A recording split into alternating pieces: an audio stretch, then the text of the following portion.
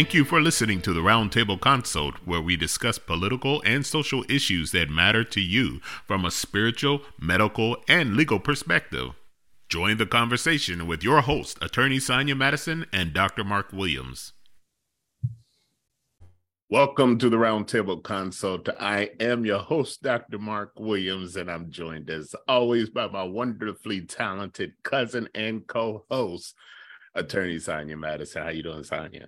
I'm doing well, despite hearing that Nikki Haley is now putting her hand in the hat for the president and claiming to be the change that South Carolina needed as it related to that Confederate flag. Oh my gosh. It's interesting. She did throw out this slam. She said everybody 75 years and older should undergo a mental competency test. Just come on right out there and say I'm willing to age discriminate against people. Right. Among other things. I mean, it's crazy because before Trump, I would have thought she was a decent governor. I mean, had no issues, but now it's just if the ridiculousness that comes out of her mouth since aligning with Trump is crazy. Ridiculousness sells in the Republican Party. Yeah, it sells in the Republican Party these days. It's interesting. Don Lemon got in trouble for saying something. So Nikki Haley said that America isn't past its prime; its leaders just are. And I think Don Lemon made a big faux pas and said, "Well, she's past her prime too." It's like for a women, they say women reach their prime in their 20s, 30s, and 40s. I don't know what he was thinking. Open mouth, insert foot. I know, right? He did apologize, but I don't know what he was thinking when he said that. Yeah, well, we appreciate Don Lemon and everything that he does for advancing the presence and the image of Black men in society, but he sort of like messed it up a little bit on that one. So how about you? How's it going in Nashville? Is it cold yet? Actually, Nashville has gotten quite cold, so we interesting. It's it's gotten quite cold in Nashville, and we give me 1 second here. Our producer, I tell you, I don't know when we're going to hire a new one. People just drop in on the show.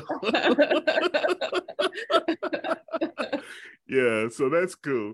But no, Nashville has been, it was actually in the 70s or so earlier this week. And then all of a sudden it dropped down to getting freezing in Nashville. And I think we had some snow flurries yesterday and maybe the early part of today. So nothing that accumulates, but it'll be back up in the 60s tomorrow or something like that. So that's what I'm excited about. I know, right? Yeah.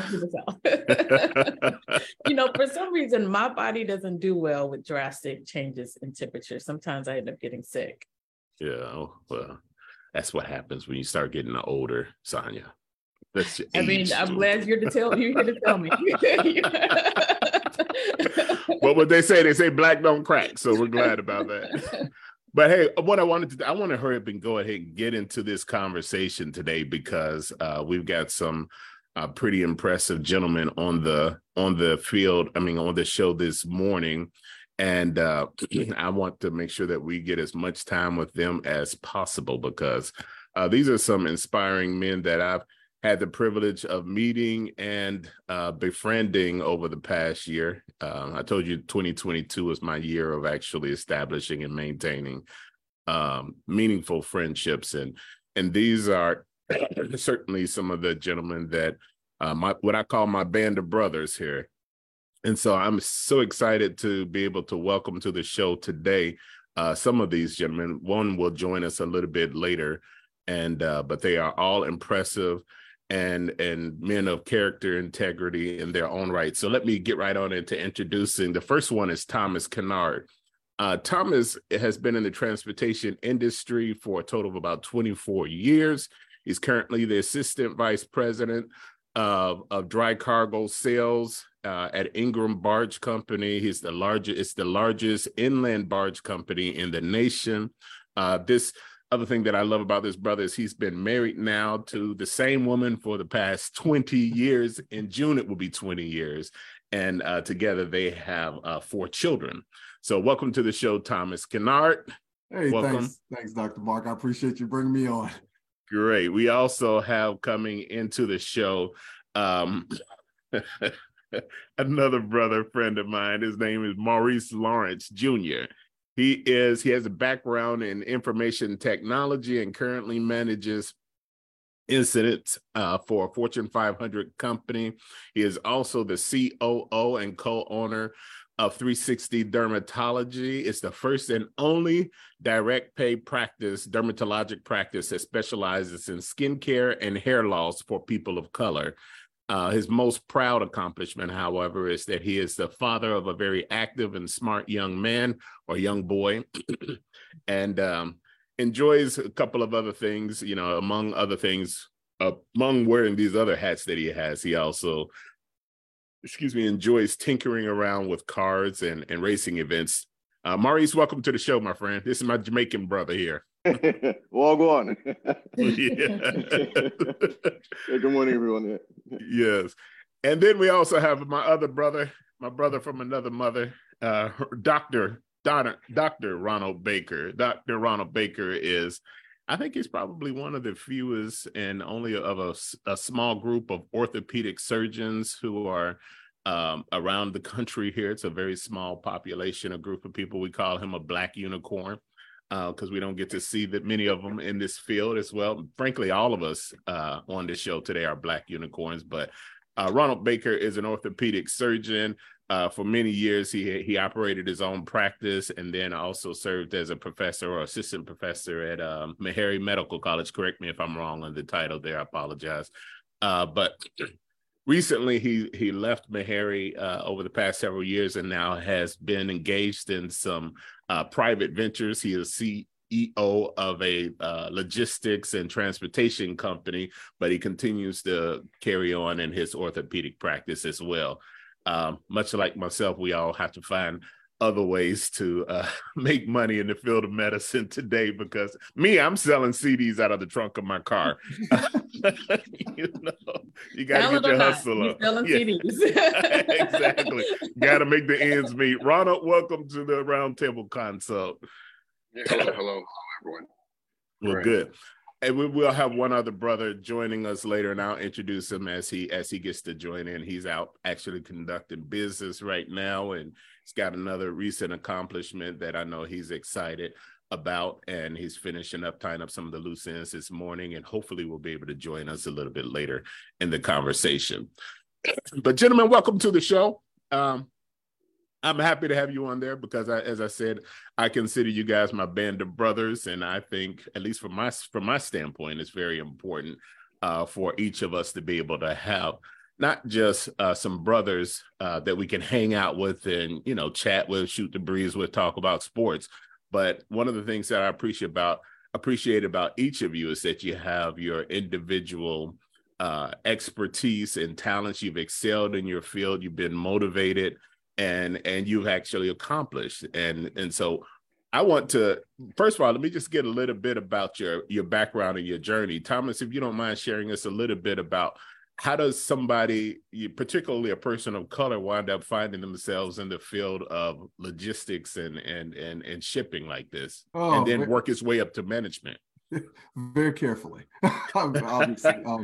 I'd actually spent some time, about 6 years, as a corporate travel agent. So we were moving people around the country and not necessarily freight. And I spent another 4-year stint in finance and at Ford Motor Credit for a while there. And then I jumped into this line of work, which was completely foreign to me. And I spent 10 years in logistics, learning the inland river system and how the transportation of freight gets moved around this country. We play a pretty big piece in supply chain management. We move some 55 million tons of raw materials around this country annually, which is a really large number. So a lot of construction-related materials, as you talk about, shovel-ready projects and things like that, and we feed the world. So the United States is the largest exporter of grains, soybeans, and corn, and so we literally feed we literally feed the world. So it was difficult getting into this position. I guess really the Lord is in everything, because a Black man walking into this kind of environment, it's very insular, very patriarchal, very nepotistic, if you will. If you didn't grow up around the river in a lot of country towns, it's hard to break into this environment. And I kind of slipped in the back door and they couldn't push me away. So but it's been a labor of love. I really enjoyed it. Breaking into management was difficult. You have to sometimes do a lot of things that other people aren't willing to do. So I left my wife and kids in Nashville. I moved to Cincinnati for 2 years to learn the commercial side of the business. My portfolio, when I first took it over, of course, was the lowest performing portfolio of any sales manager that ever had. I was the first person of color to ever be in the commercial environment, to even have an opportunity to get there in my company. And I'm currently the only African-American in the entire industry that does what I do. So in this leadership capacity. So I moved myself. I left my wife and kids in Nashville and commuted back and forth for 2 years while I learned the commercial side of the business. And when I first got my slate, my portfolio of companies that I was dealing with, we doubled the production inside of a year, and within 2 years we tripled, the production of that book of business, and came home sort of like the conquering hero, and was able to prove what my worth was. And within 5 years, I was leading that department inside of our organization. So I just attended a conference in New Orleans and was having a conversation with a couple brothers, because you don't really see many of us in this field. And they were asking some of the similar questions. How the heck did you make it? So there's a story that I like to bring up. I'm a HBCU product. I went to Fisk. All right. And in one of my African American heritage classes, my freshman year, there's a very famous picture of a lynching. It's two brothers that are hanging from a tree, and there's a crowd of white people that are witnessing this very terrible terroristic tragedy. But if you look really closely, there's a third noose that's hanging there. And the story is told that brother, the third brother that was hanging, was a Mason. And the Masons that were in the lynch mob could not stand to see another Mason be lynched and be treated in that way. And it superseded their racist behavior, and they took him down. And so I tend to think about that, because when I walked into this organization, I came in at a relatively, it wasn't an entry-level position. And so I think that my station has gained me entry more so than the color of my skin. And just like that brother, his station gained him his freedom and his life and spirit, his life, more than the color of his skin. So sometimes we just slide into situations that give us an opportunity to thrive. Wow, that's good. That's good. Hey, Ronald, I didn't mention that you also have a wonderful and beautiful wife, smart, talented, and everything else. I don't know I can't remember how long you guys have been married. It's been 25 years? 23 years. 23 years. They have 4 wonderful children as well. You might have seen his wife join in the conversation briefly earlier. but Ronald, his wife is also a physician. And so why don't you tell us a little bit about the transition where you've seen a variety of different aspects of medicine. And I know you're a networker. In fact, the reason why I got to meet these other gentlemen was because of my association with Ronald. And I think everybody else in this chat will tell you Ronald knows a little bit about everybody. And so, you know how they say you got 6 degrees of separation. If Ronald is in that degree, you probably only have about 2 or 3 degrees of separation, because this man is very well connected.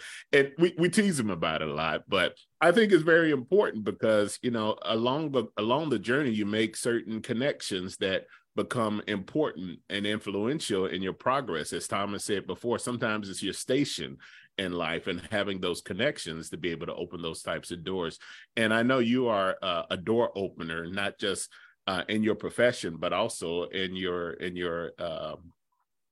endeavors to be a mentor, not just a mentor to students who were at Meharry Medical College for however many years you were there, but also a mentor of people in a variety of different fields. And so why don't you tell us a little bit about your journey there as well? Oh, I don't know. Well, thanks for the compliment regarding that. I don't see it as anything, I think, special or abnormal to connect people. I think that connections have been a help for me in my life. And, and as we do in our faith, we want to pass things on and help the next person. So it doesn't seem unusual to not, or to want to help someone else pull them along. And some of the same principles, I know Thomas mentioned Masonry. I also am part of the Masonic order as well. I didn't know that he knew that story, but that's thank you very much. And in addition to that story, you probably should read about Abdul Rahman, who was a Muslim slave prince. So it's a movie on it. I think Amazon has it. And the Masons also helped him as well. And also many African-American men in the South were helped out of the South, including my father, by that group. But I think in regards to the networking part of working together, I've always found, I feel blessed to have the opportunity to know you gentlemen. I was always impressed by all of you and our interaction. I think that my journey is not the typical journey toward medicine. And I think that my journey, I never started out wanting to be a doctor. I think some of that was probably some insecurity as well, too. I think many of us as African Americans or Black people in general in this country have insecurities. And we don't really know if we're really good enough. Then we develop this so-called imposter syndrome at times, in which it affects our confidence. And I think I was always amazed by how some of my colleagues along the journey at various levels would be so confident about things. And I'm speaking of some of my white colleagues, men in particular, and sometimes they wouldn't know the right answer, but still would come off as if they knew exactly what they're talking about. And it's almost like the Trump syndrome.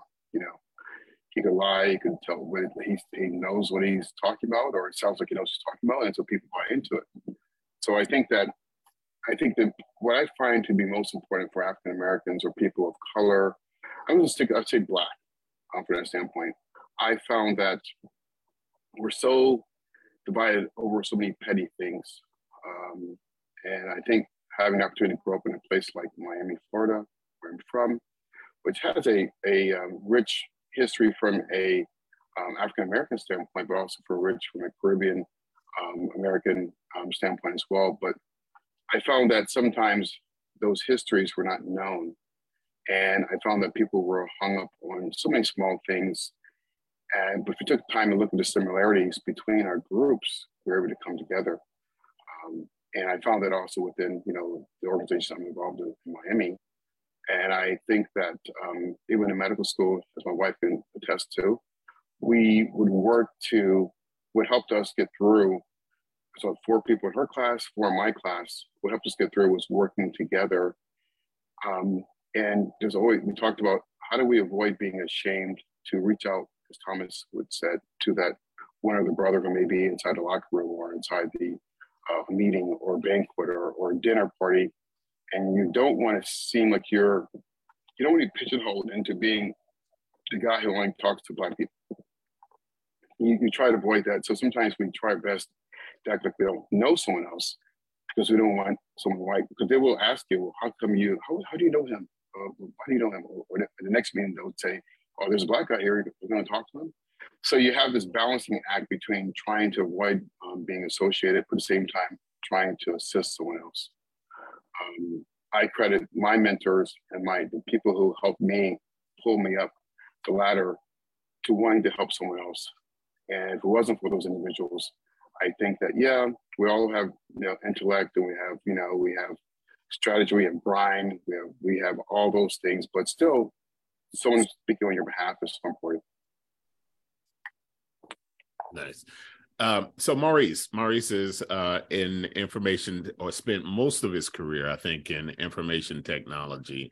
And like I said, mentioned before, he's been working for Fortune 500 companies. And I'm not exactly sure what the prevalence of many Black people is in information technology, but I've never come across very many of them. It's certainly not those who have begun to climb the ladder in their positions as well. So Maurice, maybe you can tell us a little bit more about your transition into and or from information technology, if you are transitioning from it right now. I know you recently just acquired a new role as the COO of a dermatology practice, but let us know about some of your transition. And I hope what people are gathering from some of this is that we all start off in a certain path, and somehow or another, there seems to be a disruption of that path. And just because we started on one particular path doesn't necessarily mean that that's the way that we're going to end up. Opportunities come about along the course that helps to shape, and if we had never done to help to shape our direction, if we had never taken the first steps, the subsequent ones would never have come. But tell us a little bit about your transition as well. Yeah, no problem. I agree. And can you guys hear me? Right. Yes. Okay. Yeah. Thanks, Mark, for that warm introduction. So, of course, as you stated, I'm your Caribbean friend, right? Or the Jamaican in the group. I know Jamaicans has a history of working multiple jobs, especially those who, migrate to the States like I did. And yeah, I am currently meeting that right now, right? I am CEO of the dermatology practice you mentioned. I'm also CEO of my IT company that I own. And I'm working with almost like a consultant for the 500 company you're talking about, you mentioned in the IT space, under the major incident management and problem management realm. There is not many of us, oftentimes in positions similar to that. Anything that has to do with a manager in the title, oftentimes I'm the only one in the room here in the States. So it is definitely difficult and tricky. I am staying in the IT space. I'm not transitioning from it. It's just that coming across the only trained dermatologist in the state of Tennessee, as in trained in treating skin of color. I couldn't let that just slide, right? Where she would end up just working for a company and not build her own brand and reach others and help to impact and motivate others, as I'm sure she's also passionate about. So that's how I ended up partnering with her on that venture. How I got into IT, it was really, I started away from my passion of mechanical engineering and racing. Because I was like, I didn't want to go through incurring so much debt in college to be able to finish my degree. And I was good at fixing computers because I had bad ones growing up, right? I started with like an E-machine, and anybody who knows anything about computers and E-machines, those were like the worst of the worst. So I'd always have to fix it to get it to work, to be able to get my schoolwork done or anything like that. So that's how I ended up in IT. There's, as I stated, not many of us in there. It is challenging. Along the way, a lot of people will take your ideas, especially those confident folks that like what Ronald had mentioned in his speak. They'll take your ideas and run with it, right, and take credit for it. And then you get looked on as the bitter black person if you say anything about it. That hey, I mentioned it, and then nobody paid attention to it. But then when you gave them the details, they presented it and got all the credit. And they had no shame in coming back to you over and over again, too. But you just have to be aware of probing questions, right? You still have to be willing to be a team player, but there's times in which you just have to pray and make sure that before you divulge certain information and thing that you're working on doing, that it is mature and you can present it to yourself. To get ahead of that. But yeah, as far as opening doors and getting here myself personally, I started by opening my own parts and distribution company when I was right out of college. And then my IT support as well, doing that on my own because no one would hire me and give me the work myself. So I had to go find work myself. So I got that inspiration from family and friends who growing up, I saw them as entrepreneurs as well. Like I have uncles, aunts, and other cousins who own their own business. And I said to myself, okay, if they can do it, I can. And I'll just not wait for the handout, because back then, straight out of college, I was maybe only making $12 an hour. And this is not very long ago. And being in IT, as you know, that's severely underpaid. Nobody wanted to pay me or give me the opportunities to prove my worth until I started my own company and started supporting other small businesses, going to local SBA events. It wasn't good SBAs back then, but similar to what SBA has right now, locally, and sharing business cards and stuff like that, and getting one and two accounts and building that portfolio up is how I got into the door and was able to then speak for my capabilities, and now start working for Fortune 500 companies as a consultant or contractor. Well, here's one of the things, and I'm glad, Ronald, you did bring this up, and I'd like to start the conversation out with this, and that is that Ronald touched on something I think that's very important, and that's the insecurity that seems to be pervasive amongst a lot of us, particularly maybe, I can't speak for African-American women or Black women, but I do know that among... But I do know, I can opine on it, but I won't. but I do know one of the strangest things was that when I started medical school, probably like you, Ron, I'm wondering, like, man, am I smart enough to do this? I graduated second in my high school class, second in my undergraduate class. And I get into medical school and the thought comes to me, am I smart enough? Am I good enough to be able to do this? Can I succeed here? Are all of these other people much smarter than I am? And it became a bigger issue when I started to matriculate into the MD PhD, the dual doctorate program. And, I don't know if your parents were like my parents, but my parents have never told me that I was never good enough. They never told me that I was not smart. So I don't know where the message came. The message was never a covert message to say, hey, you cannot achieve. Everybody else who has fairer skin is smarter, is better, is more able than you are. But my parents never instilled that message to me, and nobody ever frankly said that to me. But yet still, these things have resonated within my subconscious, and they start to impact how you perceive yourself. And if you really buy into that notion, it can really stifle you and disable you. And I call it white supremacy.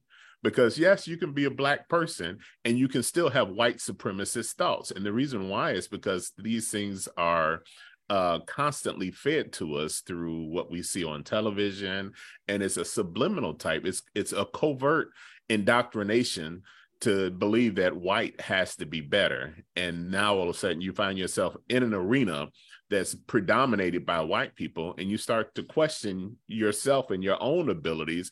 And if you don't say it out loud, and I've never really said it out loud before the past 3 years or so, I've never really disclosed how insecure I was about my ability, despite having past success at the start of medical school. What are your thoughts on that, gentlemen? Any one of you, or Sonia?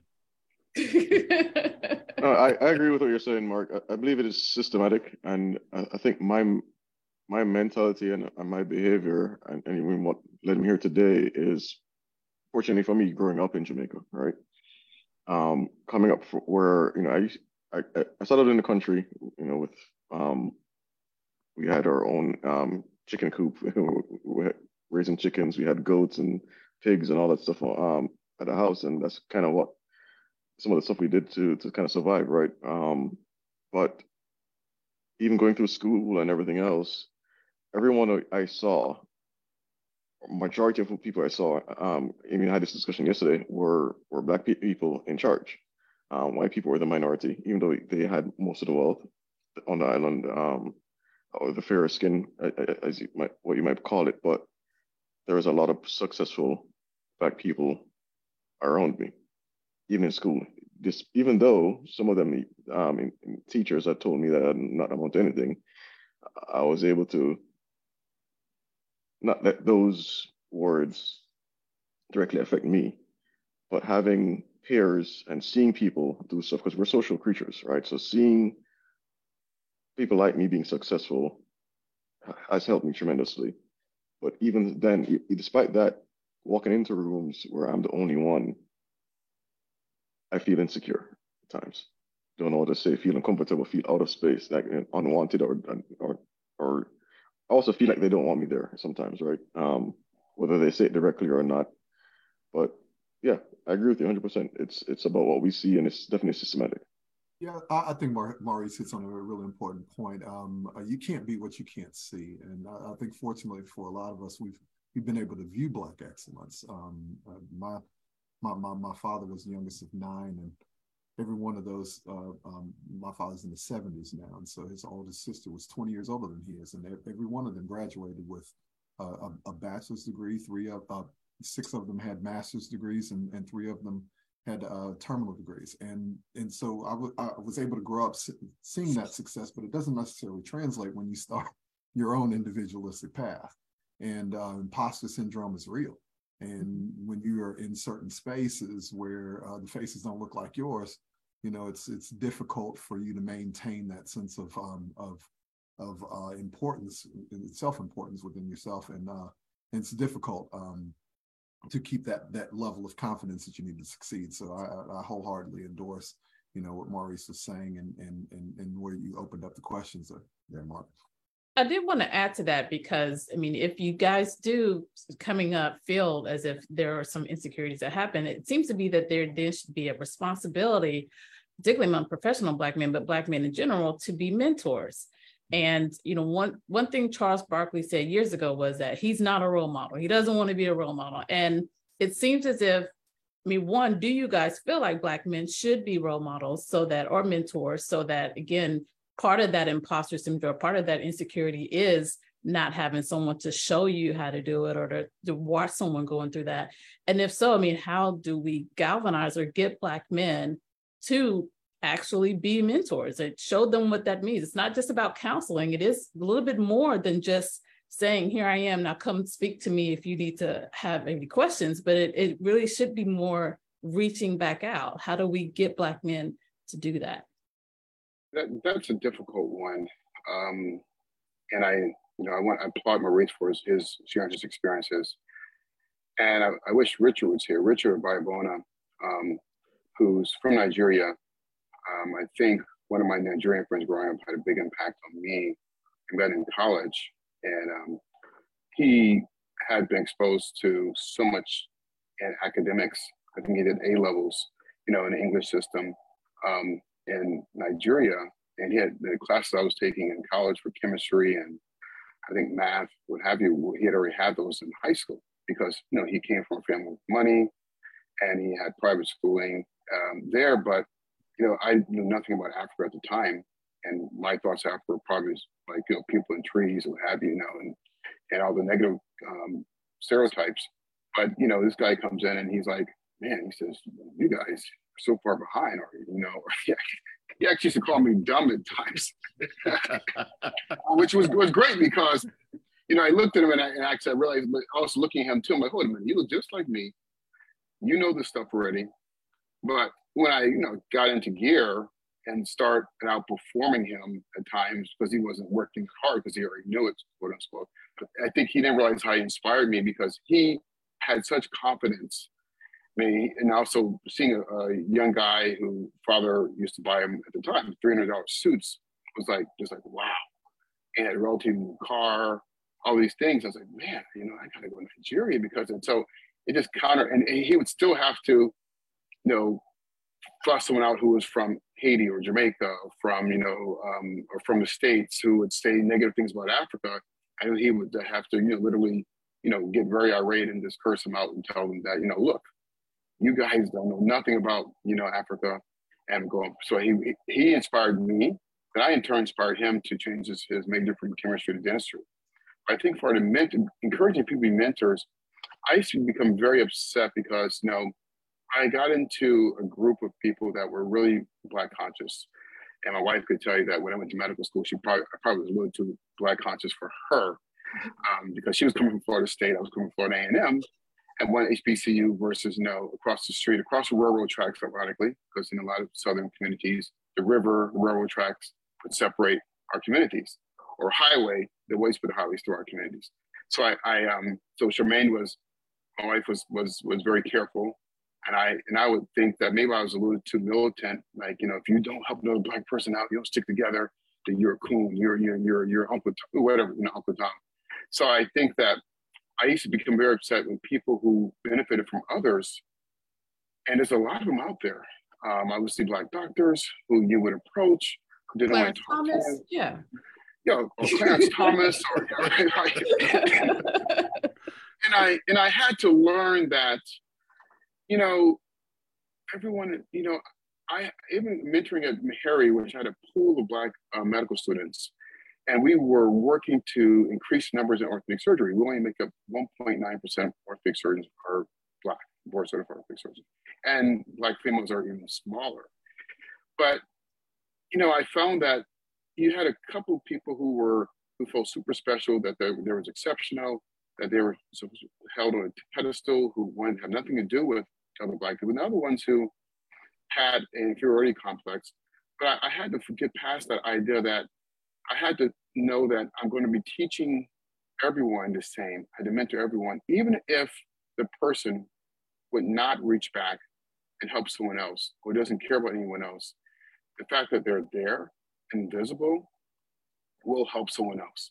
A kid he will or she will treat someone one day, even if they don't want to be associated with anyone Black, that they will be seeing, wow, that person, the physician is there. The guy, DeGrasse Tyson, the astrophysicist, the question for Mike Wallace was to him in the video clip was, well, you know, what do you think this does for Black people? How do you think Black people feel about this? He says, well, what you should be asking is what does it do for white people?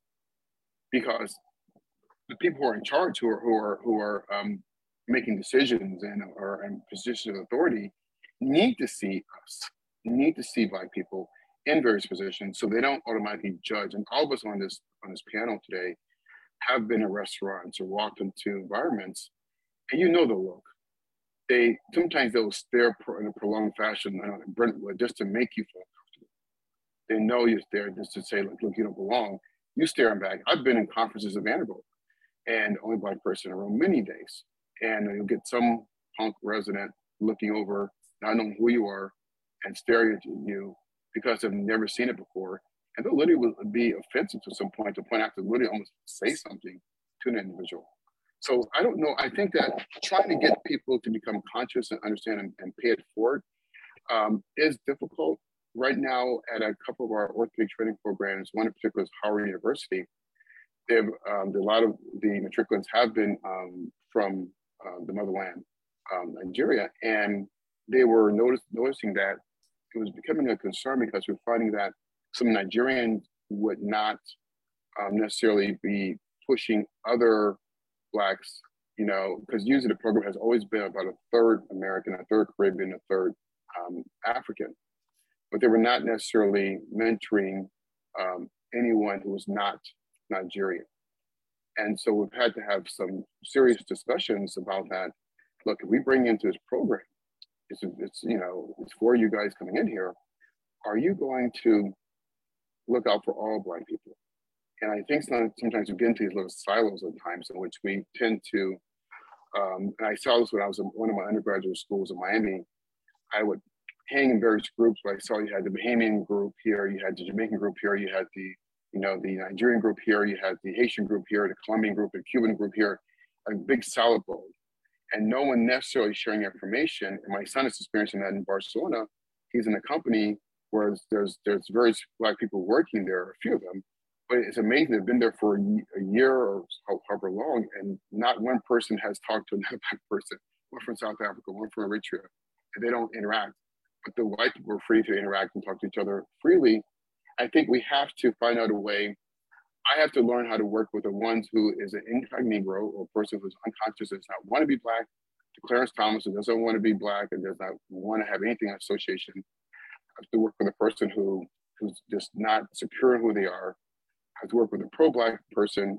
I have to work with a person who has negative impressions of Black people from wherever they may be, and bridge that gap and find a way to encourage them to lean in on that part that says, did someone ever help you?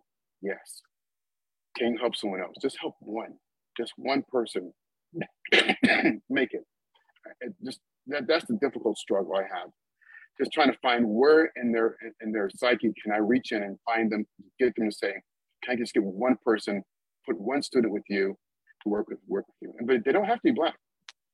But for the Black ones, it's a travesty when they don't help someone else, because maybe they've been burned. Black people, we do each other worse than others at times. Well, you know, you make that point. I think one of the biggest criticisms that Barack Obama had from assuming the highest office in the land and basically being the most quote unquote powerful person in the world for 8 years, people criticized that he did not in that position do enough for Black people. And I wonder how many times the reason why we don't go full core press for Black advocacy when we assume those positions, because we feel like our place is already tenuous in the first place. And if we get in there and we start pushing too many Black agendas, there's always going to be some backlash. For example, Donald Trump. And so we see what happens when you don't do even when you do it on a modest scale as Barack Obama did. I think just his mere presence was inspiration enough for so many of us. But then when he would even speak on some Black issue, he would get a lot of criticism saying, oh, he's race baiting right now and he's stirring up race wars. He was the most racist president we ever had because he would talk about race issues, and people will automatically label you as racist just because you're comfortable speaking about racial matters and they're not. And so how often does that play a role and perhaps deterring you from being a little bit more proactive in advancing Black people and putting those people into those positions? Thomas, and working in corporate America, I imagine that's got to be a serious consideration for you. And but somebody Black, I think, actually helped get you into the place where you were. Yeah, it is very difficult, honestly, because the conversation requires a lot of nuance whenever you're talking about race, and white people aren't built for nuance, really, for the most part. A lot of education has to go in, because often whites don't want to confront, the things that have happened and the atrocities that have happened in this society. I look at what went on in Germany. They have confronted the evils of the past, mm-hmm. and have found a way to reconcile that, and so that the society is a lot healthier because of that. We have not. We talk about slavery. Slavery really wasn't that long ago. Let's just be honest. My grandfather's grandfather was a slave. We are not that far generation removed, and then as soon as slavery was over, then you had Jim Crow that lasted until almost the mid 70s, and which was another form in and of itself of segregation and oppression. And coming on the heels of that, redlining, air rights, all of these systems that were put in place to continue to keep us in. White people don't understand all those nuances. When they attack CRT, they attack DEI, it's because they don't want those stories told, so they don't have to confront that behavior, and they don't have to reconcile with what they've done to put all these obstacles in our past. And all we're asking for is equality. Just remove the obstacles. We can compete on the same playing field if you just remove the obstacles away. And it's just not that way. So when you're having these conversations, you have to be very wary that they don't have the background, the historical implications, they do not have the ability to understand the paths that you have that you may have had to walk. For them, it's easy for them to say, well, my family was poor, and we were able to pull ourselves up just like you should have been able to pull yourself up. And they don't understand that when you were able to pull yourself up, you didn't have a boot on your neck at the same time to keep you down. And so to have those conversations in a corporate setting is very, very difficult, because that history is not shared, and there has to be a great amount of education into those nuanced conversations. Let me even commend you for coming on the show and being willing to talk to that extent, because this issue is very real. We've had people that we've invited onto the show, but because of their, they're high up in a position and they understand that, hey, my presence on something like this, if I even have a conversation about it, not going out on, major media or a major news network and stirring up controversy, but me just sitting around having an open conversation, even just not even mentioning a company or anything. And that's why I'm cautious about mentioning the names of certain companies when I introduce people on here, because the opposition is real. It's real. I mean, we see it playing out today in the public discourse about CRT and how there's, this backlash against anybody who wants to bring to the forefront some of the obstacles that are intentionally and or residually still that keeps us from thriving. But here's the thing. I'm going to agree with Donald Trump on one thing here.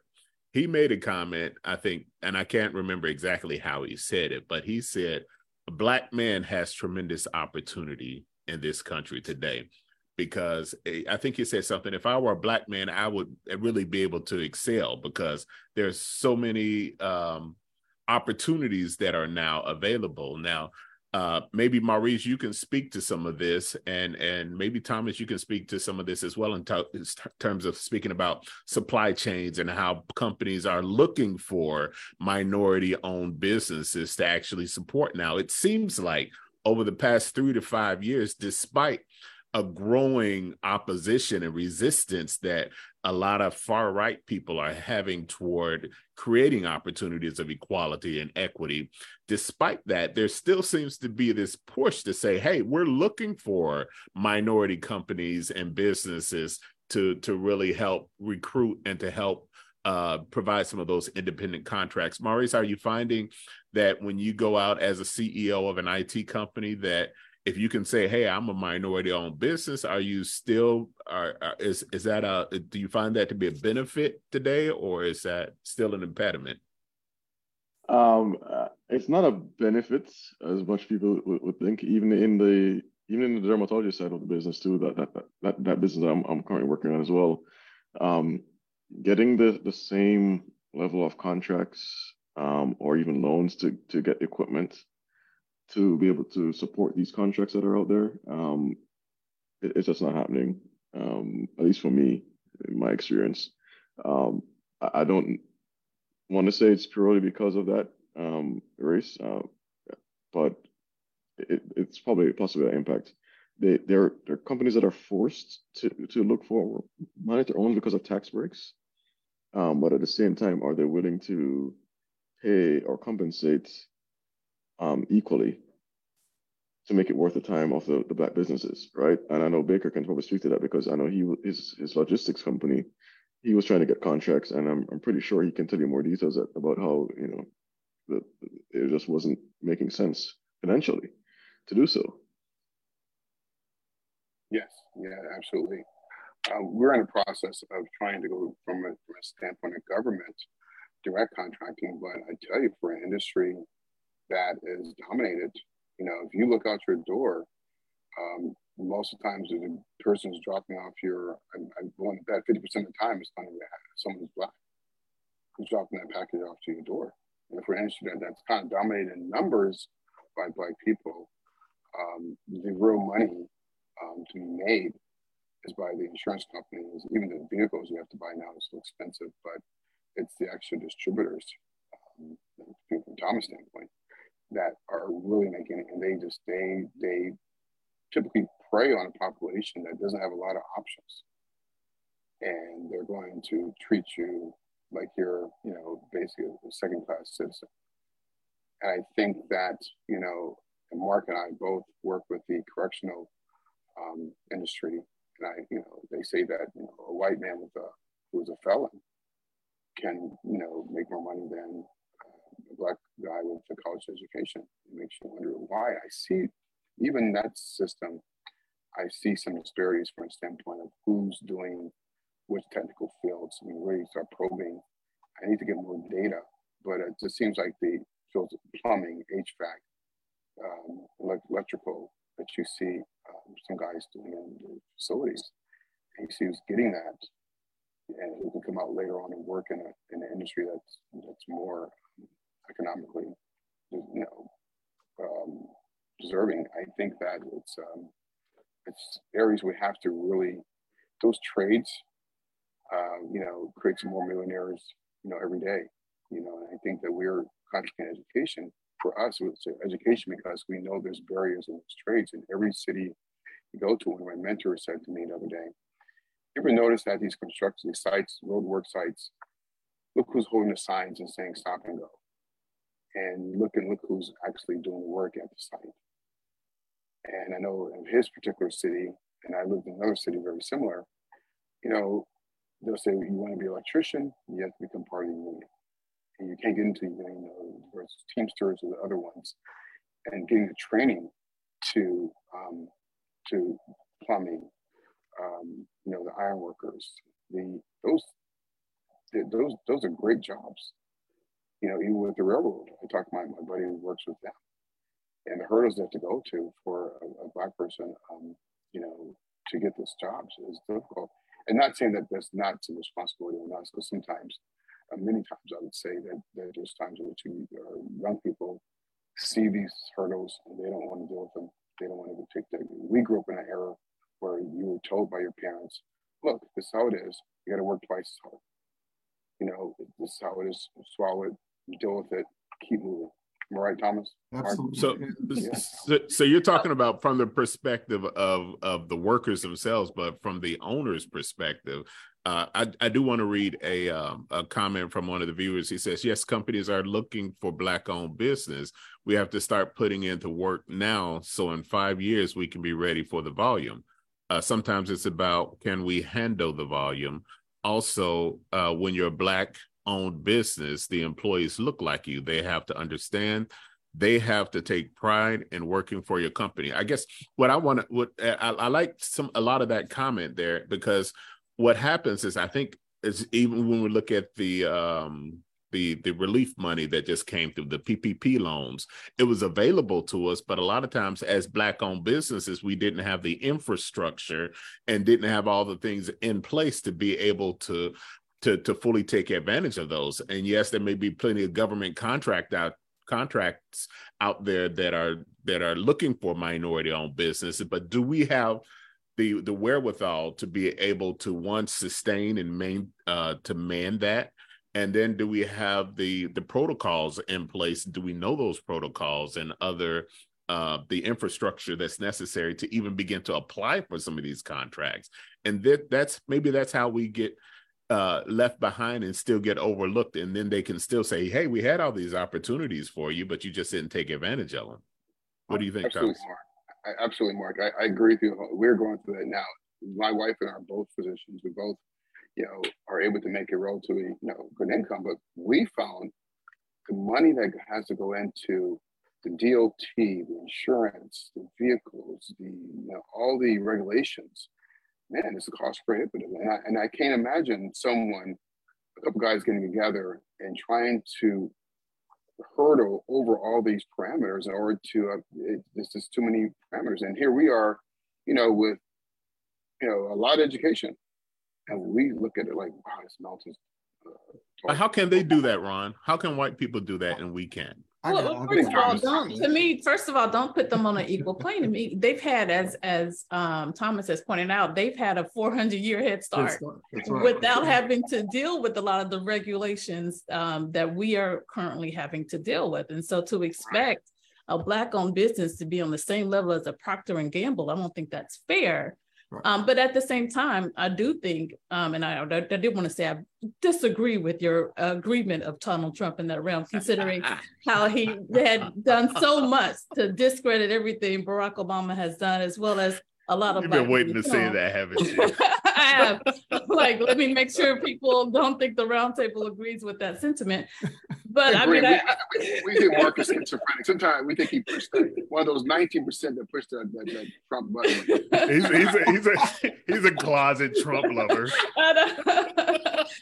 And I did want to get into that a little bit. I know we're going to run out of time, but I feel like a lot of times, particularly with Black men, there's a disconnect with Black men and Black women in that sense. There were a lot of Black men that supported Trump.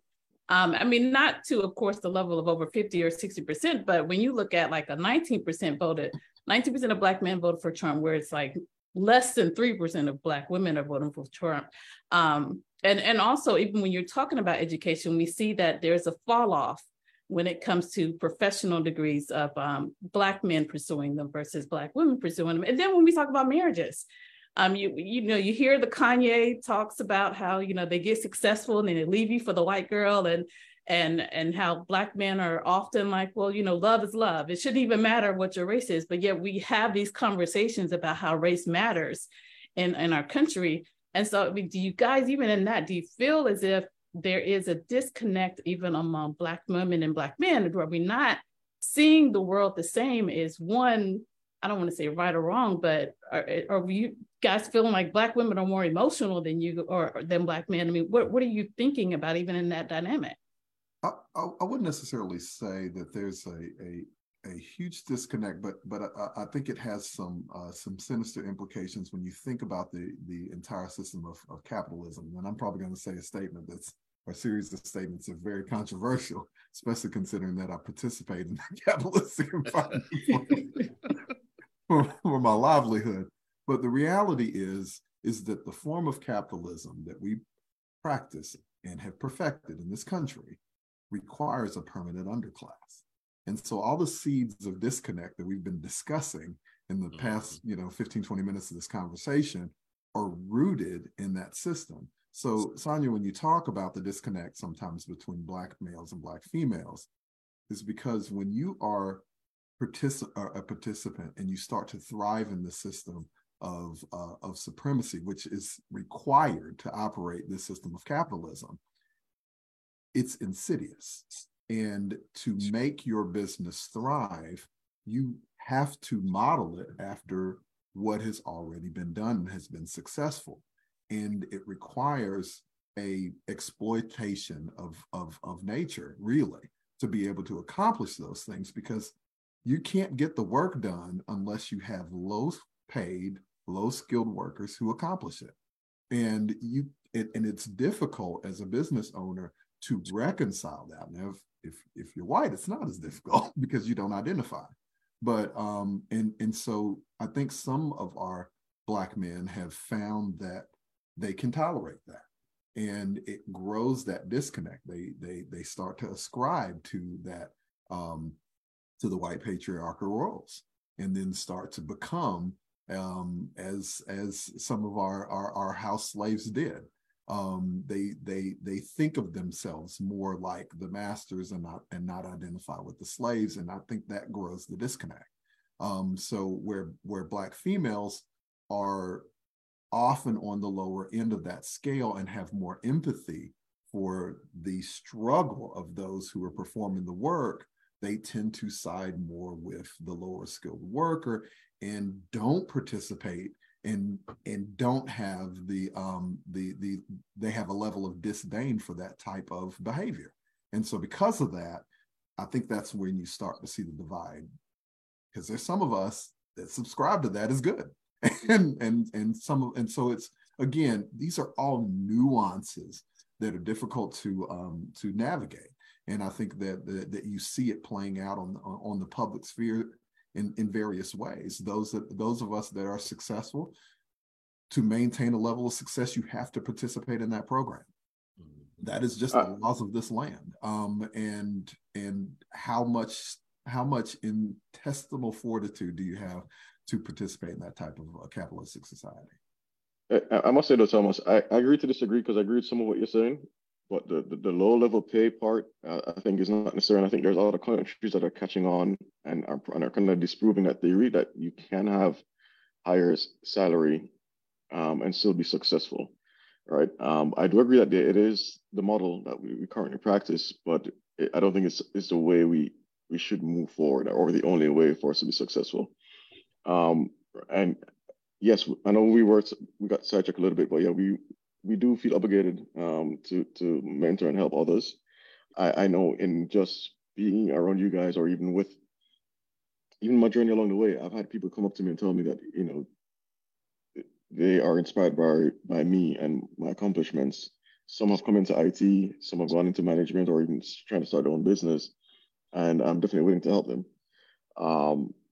The biggest struggle I feel, though, it still happens, is that you know, that redlining that they used to do back in the day, where, you know, as far as where the banks is funding certain neighborhoods and stuff, it's still happening today, right? So I've seen where it's more easier for companies that are similar, that are led by others, to get the same or even more funding with less questions and less red tape than it would be for myself to get funded.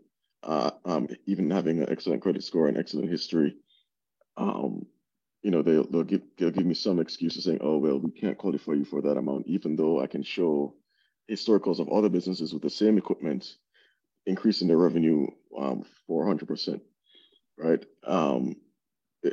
So those are some of the obstacles that we have to overcome, but we definitely have to be unified in helping each other and just find different ways in which we can share information as well. Because in this hyper-connected society, there's a lot of misinformation out there, and a lot of accurate information, as far as relevant information, is not reaching the ears of those who need to hear it in order to make the right informed decision. But don't we have to change some of our paradigms as well? Because we have had historical paradigms that don't necessarily jive well with the capitalistic society that Thomas was talking about. Example that I like to use is that when I moved to Nashville, my mother and I bought a townhouse, and my mother's primary goal was hey, I need to get this debt paid off, to be debt free. But to be most successful in capitalism, a lot of times, requires that you be willing to incur a huge amount of debt. Sometimes debt, basically, as long as debt makes the system go round. I think the debt continues the system in capitalism. And Ronald, you were saying before that some of these things are cost prohibitive, but are they really cost prohibitive? Or is it that we just either, one, can't get the loans that are necessary in order to build the practice, or two, is it that we're too afraid to get into that type of debt because of our mindset? You have to be debt free. That has been taught to us, or you can't get all those loans. You can't afford all of those. And I'm asking this question because, as Ron and I would talk before about how good it is to own your own business, how freeing it is to do that. But one of the things that I'm learning over the past few years is that one of the biggest impediments to the growth of my practice has been me being afraid to spend the money that's necessary to build the practice. And so instead I'm relying on, word of mouth to go out, as opposed to going out and putting in 10, 12, 13% of your budget for marketing to build. Marketing, actually, when you're actively involved in marketing, it actually works for a lot of people. And I watch other companies that started after mine, other practices that started after mine, immediately thrive. And I'm saying, why is that? Why are they thriving? Part of it is because they're putting the money in to make sure that they build the company. Hey, this is one other brother finally that has joined us today, and I just really need to get him in here, especially talking about this topic. El Presidente. Yes. the honorable King of Bayamona. CP time. CP time, right? Hey, CP time. That's what he started. Trust me. I was just buying time, hoping that he'd be able to join us. And you know what? This is. And frankly, this is a man who's not afraid to get out there and spend the money. So he came in right at the right time. People money. Now, King Richard is what we like to call it.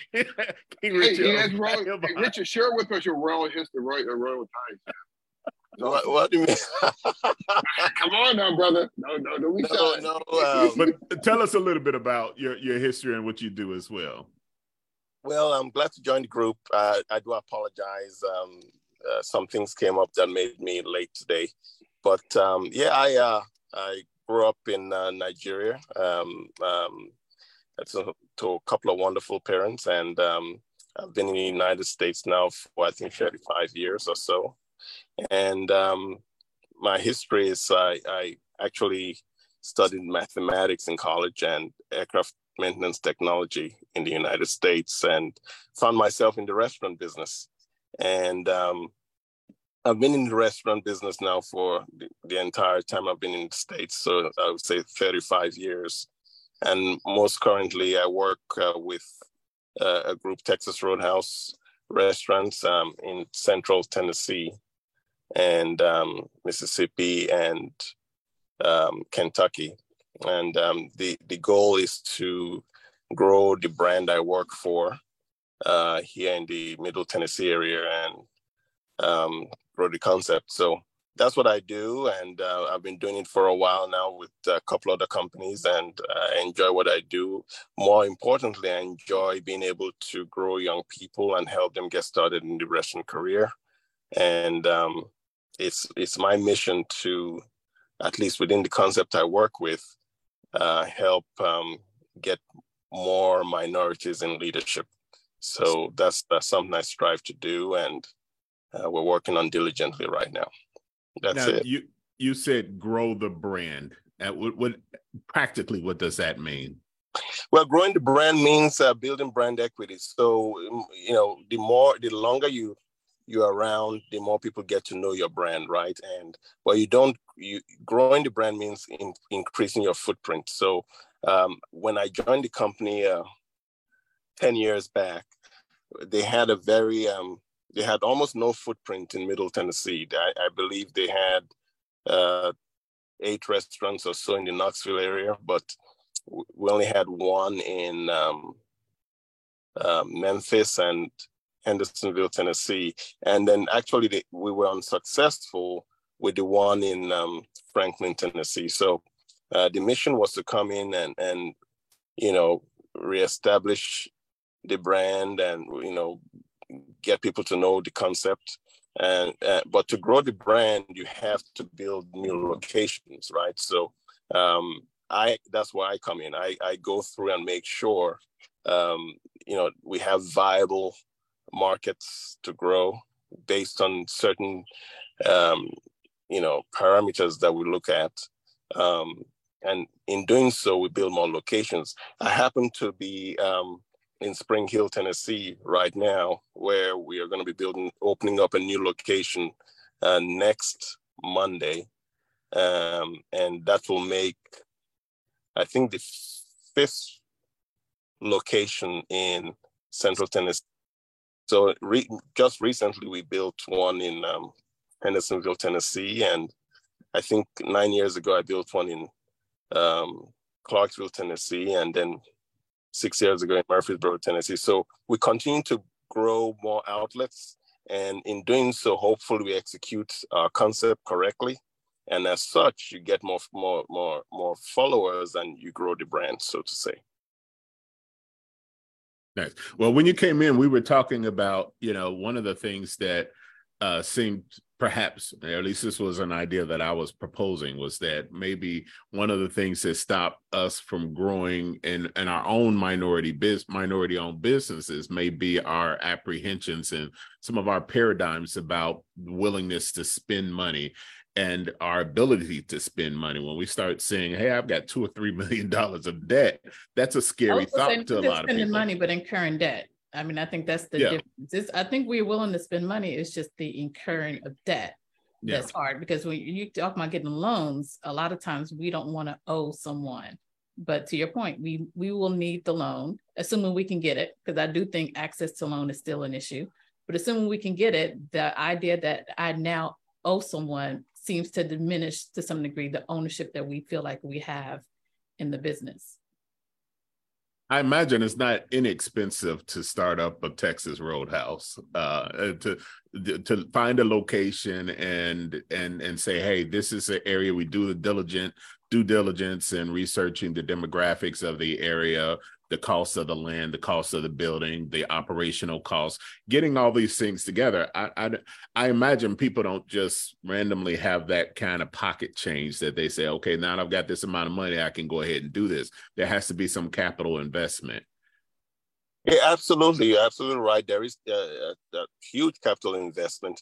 And there again, one has to be careful. And I can understand how people are apprehensive about incurring debt, because you have to have a business model that works, which means you need to know your demographics. You need to know your product or service has to be needed in that demographic. Then then you have to look at what locations are you trying to attack, and what are the things you look for to make a city or a town, a DMA, what makes that viable for your concept or your business, whatever business you're trying to do.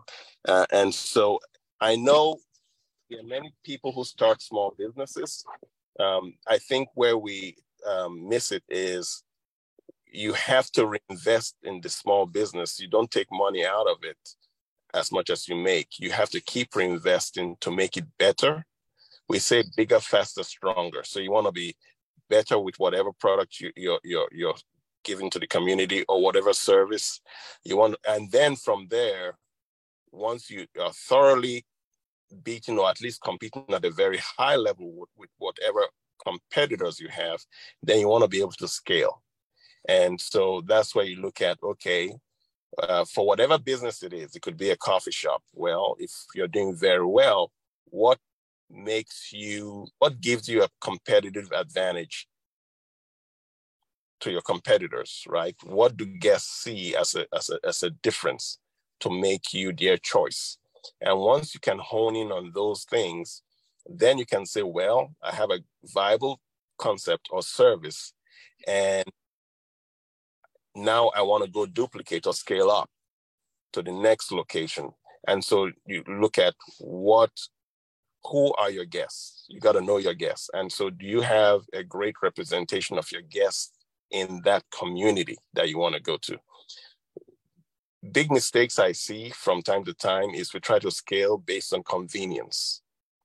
You don't scale based on convenience. You scale based on what's gonna work. There have been times I've talked to Ron in the past about where I'm gonna go put a restaurant, and it's like, why? I'm like, well, because I can make money there, right? It's not whether it's convenient to me, it's where can I make money, right? So, instead of being in Spring Hill years ago, I went down to Tupelo, Mississippi, because I could it's 3.5 hours away from my home. Spring Hill is 20 minutes from my home. Well, that made more sense because I saw all the things that I wanted to see that would make my business viable in that little city. So same thing applies to any business. So once you know your product and you know your demographic and you know what gives you competitive advantage and you wish to scale up, you don't look for what's convenient to you. You look for what works. What works, for your business, and you go to that next town or next city or next area that's viable, and you establish. So one of the biggest impediments, I think, for most of us is the fear of failure. And so I will ask you two questions. What happens when you fail? And two, how do you assess when it's time to abandon ship and or transition? Is failure always a bad thing? Well, we'll learn from failure, right? I had an experience where I picked a site, picked a location, and it didn't do as well as I anticipated. Well, that was very painful because in our model, we as partners are partners, true partners. So if it makes money, we make money. If it loses money, we pay money, right? And so that was very painful. But you learn from that. So I learned certain things that I may have missed as far as in selecting that, city, that particular trade area. What's different? And so from learning from that mistake, which was painful, I was able to avert other mistakes in the future, right? So because the concept is the same, the food quality was the same, but we weren't doing very well. But there's a reason for that, which I wouldn't go into at this point. However, when you have failure, it's painful, but you want to push through, you don't give up. But more importantly, what I'm talking about now is how do you avert failure? You cannot go based on convenience when you scale up. What I've seen in some situations, in many situations, is we've started a business, it's doing well. We haven't really studied why it's doing well before we try to do another one. Mm. And so we do another location, and that location fails and sucks all the life from the first one, and then you go under, right? So what's going to sustain the business long term means you have to study why you're successful and make sure you don't go away from those very basic fundamentals as to why your product works. And then once again, you got to forget about convenience and look at what's going to be viable, what trade area meets all the points of what made your first business work, and then you go into that trade area. Richard brings up a very good point. Honestly, failure is part of the process, and as we teach our children, you don't want them to suffer certain things, but you know that they have to go through difficulties in order to really be successful. One thing that stood out for me from this past Super Bowl is the Kelce brothers were all over the place. They've got a pretty big media company that they're doing this very popular podcast, but they leaned on a lot of their grandfather's teachings. And one thing that stood out to me in hearing their story was a quote from Calvin Coolidge that their grandfather forced them to learn, and it's all about persistence. And I think that's the only combatant for a failure. And the quote says, "Nothing in the world can take the place of persistence. Talent will not. Nothing is more common than unsuccessful men with talent. Genius will not. Unrewarded genius is almost a proverb. Education will not. The world is full of educated derelicts. Persistence and determination alone are omnipotent. The slogan, 'Press on,' has solved and will always solve the problems of the human race." And I really believe that, that the semblance of thought there is that it takes away the sting of failure, because if you know that it's coming, that get up and go again is the thing that will lead to ultimate success. How do you assess when it's time to quit, to call it in? And this is just something that I keep asking myself, because I watched over the past 15 years, for example, as I've been running my business, I'm like, it's not growing how I want it to grow. And maybe my expectations are a little bit unrealistic. Now, in that evaluating, what I think, Richard, you made a good point. You said you have to evaluate what's successful too. But I've been evaluating what has not been successful, or what are some of the impediments to my success. And when I've objectively looked at it, I said, okay, so these are some of the things that we did not have in place that I think should be in place. And so I'm gradually finding one thing over here to fix, and then another thing over here to fix, and now finally this thing. My question is at what point is it that you realize and you accept there's nothing left else to fix? It's time to let this one go. Or if you ever get to that point, obviously there are plenty of businesses that fail, but you have to be one, willing to accept that it's headed toward failure, and then begin to make preparations, maybe even for that failure. I recall one of my first mentors. She had an advertising company, and she saw far in advance that this advertising company was going down the tubes. And she actually, while she was still running her advertising company, she was writing the business plan for her consulting company, which was going to be the next one. And after a period of time, she was like, okay, it's time to close down this advertising company and move on to the next thing. How does a person objectively assess when is it time to throw in the towel? Anybody? Yeah, I was going to say, okay, go ahead, Richard. From the restaurant space, I think that's all I can speak to is the restaurant space. And I would say you have to look at your competitor, who is doing well and why. And why, then you look at your product and why is your product not resonating with the community or the trade area you're in, right? And once you've assessed and analyzed those 2 points, and you feel that maybe you don't have the resources or the talent pool or know-how to duplicate what your competitor is doing well to improve your business for your trade area, that's when I think you need to pack it up and say you're going to try something else. But the bottom line is, in business all the time, successful people study other successful people to find out what they're doing better than them so they can improve their business model, right? And that happens throughout, industries. Heck, globally, it happens between countries, right? You see China trying to steal what America is doing, or vice versa. There's espionage going on. So I think that, I'm not, obviously, I'm not familiar with the medical space, but I'll be looking at, okay, what is this other medical business in my space doing to do so well? What services do they provide to the trade area, that they're in? Am I in the right trade area? Are my services equal or better? And then if not, then what do I need to do to improve those services so they become, so I become the first choice?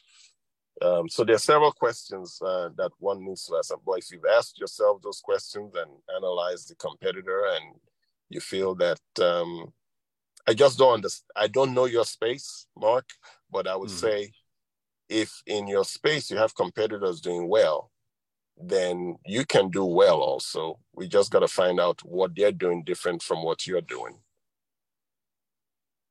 And being willing to be facile and to pivot, be open. I think that I know medicine, it's probably the same for various industries. I think that a lot of times when I had my own private practice, I left the first location, but I saw people who did well, others didn't do well. But taking the time, it's so hard in medicine to find the time to study someone else's way of doing it. And maybe in some people's cases, I've also seen people who, because they were always the brightest bulb in the room, i.e. Dr. Mark Wings, PhD, they have all the answers. I don't have all the answers. But no, I think that it's hard sometimes with people in medicine, because I think you're so busy to find the time to, any business, you're so busy trying to keep your business afloat that you don't have time to look and see, well, how is this person, that person doing it? Then you start getting into the consultant space, hiring someone to find out how to make the business better. And I see hospitals all the time paying millions of dollars for these consulting agencies to come in to tell them what to do. And they don't listen to half the things they tell them, or they cost a lot of money. So I think that it's applicable, what Richard said, is looking at another business, seeing what they're doing. And I'm in the process now of needing to spend more time looking at what makes some businesses more successful, and what they're doing on the downtime, what they're doing at nighttime, what they're doing to push through, and be, just have the ability to change and pivot. So my brother owns a construction company, and one of the things that I said to him, and this was one of my recent revelations, is that we can get so busy chasing the money that we forget to run the business. And running the business is more than just collecting the money, finding the contracts, the next contract. Running the business is also building the foundation and building the next level for the expansion as well. Because you can, if you are successful on the first level, you can expect that more business is coming. And if you're not prepared to be able to handle that next level of business, then you really haven't really developed. And frankly, sometimes the market changes. The way that the market changes may change your approach to how you are handling the business, and how you approach how you present what you did in the past. Example, as I look at the like Facebook. Before you could write an ad on Facebook, you can promote it and it randomly went to people, but they've changed the algorithms. They've changed the algorithms such that now people aren't going to see your ad unless you're paying Facebook in order to see that ad. So the market has changed. Just because a strategy worked for you before in the past that was successful doesn't mean that it can be reduplicated again today. So instead of just chasing that money, we have to constantly be engaged, actively engaged, and actually running and building the business. And as you said, sometimes, Ronald, if you get so busy doing the operations, you really don't do that. And that's the trap that a lot of times as physicians and frankly almost any small business owner gets into, is that they don't relinquish the control to somebody else and take the bird's eye view about what's really going on with the business and how is the business transitioning, what's the next level for us, what's the next step or the next logical progression for the business. Yeah, so great points, Mark. I was going to say that what are your KPIs, right? Your key performance indicators, right? And when was the last time you revisited them, take a look at them to see kind of truly how your business is doing?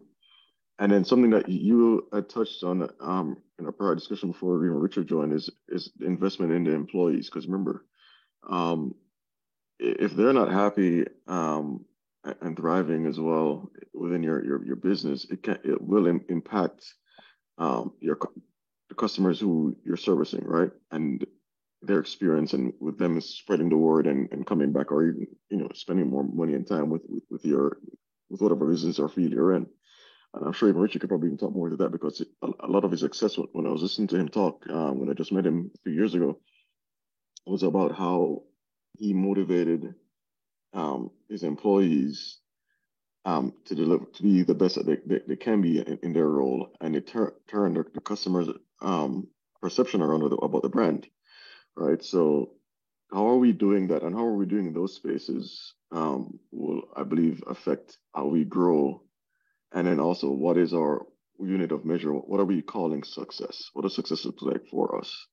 Are the things that we should definitely have to ask ourselves repeatedly, because it's going to be evolving and moving mark, in my opinion, right? So set it low and achievable, and then keep climbing with each that's what I'm looking for here, with each change or reiteration of it. Keep challenging yourself forward to progress more beyond that one, the last one. Yeah. Absolutely. Gentlemen, it has been an absolute pleasure and honor to have you all on here. We ran a lot longer than we usually do, but with the wealth of experience and wisdom for each of you here, I felt it was necessary to continue on, and I didn't want to end this conversation, even though our co-host Sonia had to dip out on us, though. But thank you so much for your thank you so much for your friendship, your wisdom, your encouragement, your accountability, all of these things that you all provide to enrich my life, and also hopefully, and I'm sure that our viewers and listeners lives will be enriched by some of the wisdom you shared here as well. We appreciate you joining us here on the Roundtable Consult. Thanks, Mark. Appreciate you. Thank you. Yes. Thanks so much for inviting us. Yes. So thanks to everybody for tuning in to the Roundtable Consult. You can catch us here every Saturday morning at 10 a.m. Central Standard Time, 11 a.m. Eastern Standard Time. You can also catch us on thestarradio.com and on your favorite podcast listening platform. We will be here again next week, bringing you the very best from the Roundtable Consult. You all have a good day.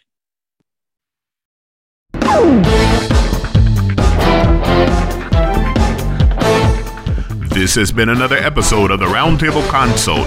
Listen to this or other episodes at your convenience on your favorite podcast directory or listening app.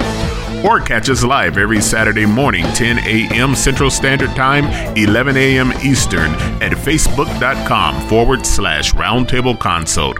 Tune in live and join the conversation.